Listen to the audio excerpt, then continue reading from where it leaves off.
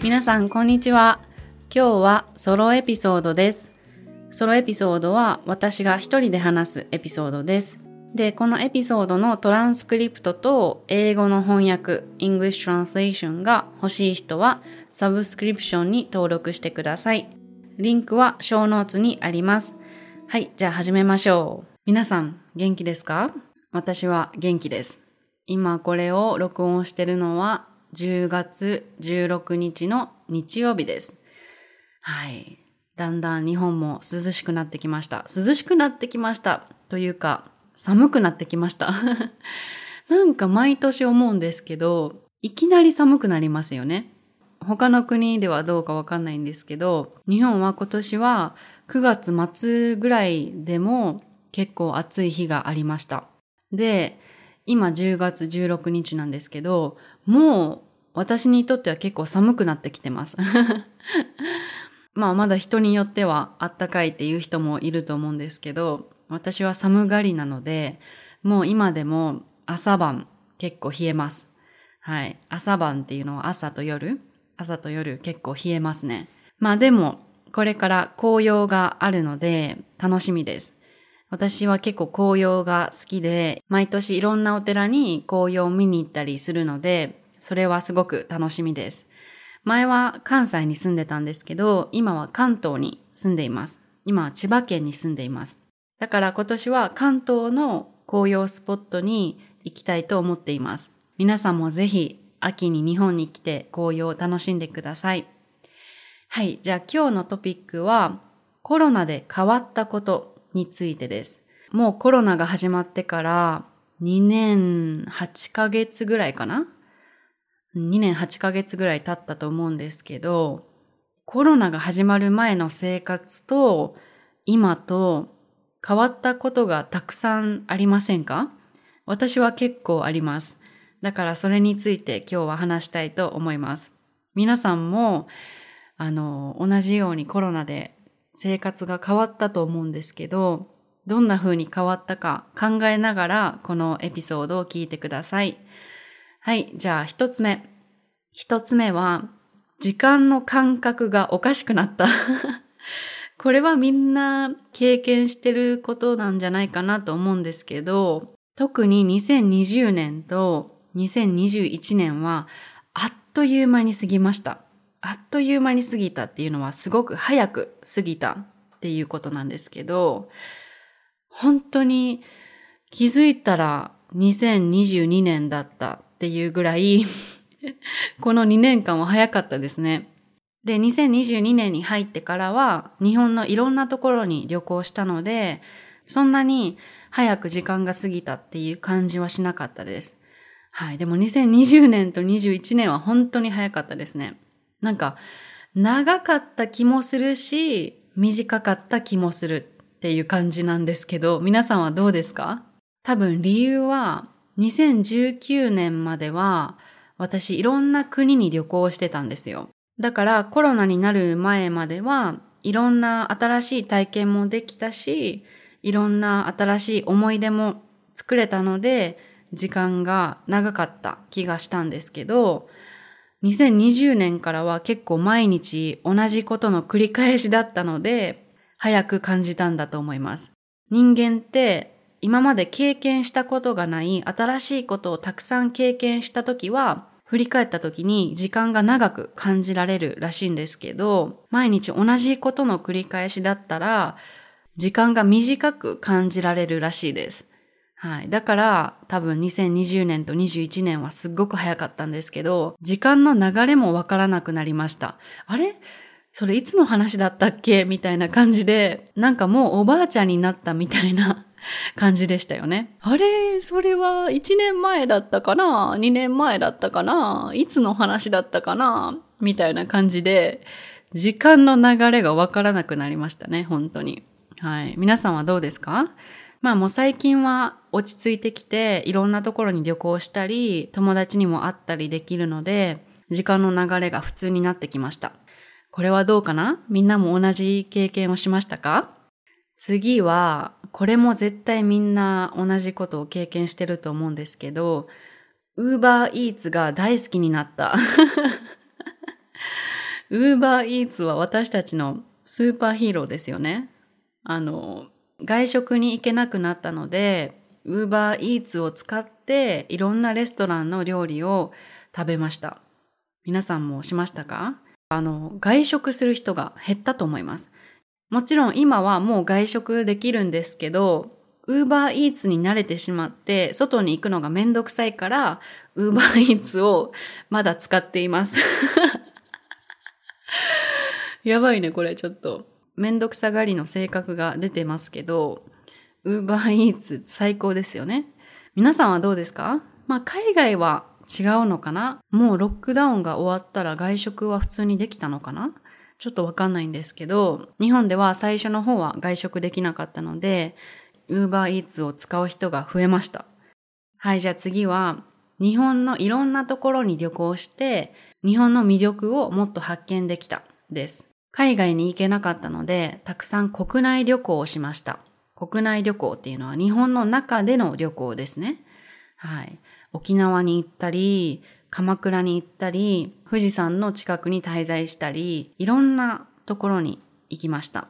すっごく楽しかったし、改めて日本にはすっごくいろんな美しいところがあるんだなって気づきました。海外に行けなかったからこそ、日本の魅力をもっと発見できたと思います。みんな初めて日本に来たら、東京とか大阪とか京都に行くと思うんですけど、日本には外国の方にはあまりまだ知られていない綺麗なところがたくさんあるので、そういうところもこれからもっと紹介していきたいと思っています。はい、じゃあ次は映画とかドラマがいっぱい楽しめた。皆さん、絶対ネットフリックスを見る時間が増えましたよね。私も同じで、暇な時はネットフリックスを見てました。それまでに比べてたくさんドラマを見ました。例えば、ブレイキングバッドとか、ウォーキングデッドとか、あと、ストレンジャー・シングスとか、なんだったかな。他にもたくさんあるんですけど、本当にたくさんドラマを見ています。今もまだたくさんドラマを見てるんですけど、コロナがきっかけで映画とかドラマをもっと見るようになりました。それまではちょっとワークライフバランスが取れてなくて、仕事をしすぎて映画とかドラマを見る時間がなかったっていうのもあるんですけど、2020年コロナが始まってから自分の働き方を見直して変えたので、もっとドラマとか映画を見る時間が増えました。じゃあ次は家族と過ごす時間が増えたです。私はコロナが始まった時は実家にいたんですけど、実家っていうのは両親の家ですね。実家にいたんですけど、そのおかげで家族と過ごす時間が増えました。私の家族はゴルフが好きなので、ゴルフって外でできますよね。だからコロナの時もゴルフはできたんですね。だからよく家族とゴルフに行ってました。週に1回ぐらい行ってる時もありました。はい、それはすごく良かったなと思います。次は誰と本当につながってるかが分かったです。コロナになってロックダウンになって友達に会えなかったですよね。私もそうで、日本はロックダウンはなかったんですけど、緊急事態宣言というのがあって外に出れなかったんですね。で、今まで定期的に会ってた友達にも会えなかったんですけど、会えなくてもつながってる人っていますよね。私は海外にもたくさん友達がいるんですけど、その中でも会えなくても連絡を取ってくれる人とか、会えなくても電話をしてつながってくれる人がいました。で、逆に会えなくなったら関係がちょっと薄くなってくる人もいました。だからコロナになってみんなに会えなくなったことで、誰と本当の意味で心からつながってるかということが分かりました。はい。で、最後は、ちょっとこれはありきたりなんですけど、日常の小さな幸せに気づくことができたです。さっきも言ったんですけど、コロナの前まではいろんな国に行くのが好きだったんですね。でも日本から出れなくなって、一つの場所にいなきゃいけなくなって、結構最初はつまんないなって思ってたんですね。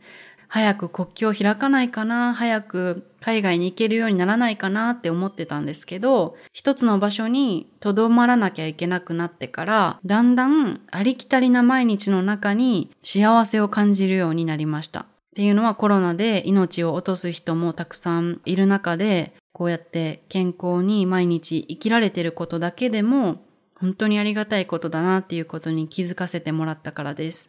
コロナでいろんなことができなくなりましたよね。友達にも会えなくなったり、旅行もできなくなったり、外食もできなくなったり、最初は楽しみが少なくなったなって思ったんですけど、でも毎日こうやって普通に生きてることがどれだけ幸せなことかっていうことにも気づけました。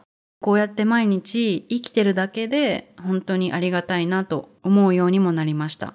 だから朝起きて朝日が見られることとか、コーヒーが飲めることとか、本当に小さいことなんですけど、そのありきたりな毎日の中に幸せを見つけられるようになったのは本当に良かったなと思います。もちろん今でもいろんなところに行きたいとか、いろんなことをしたいっていう気持ちはあるんですけど、そうやって同じことの繰り返しの日々の中にも感謝できたり、小さな幸せを見つけられると、本当に心が落ち着くし、心が満足できるので、それが学べたのは本当に良かったなと思います。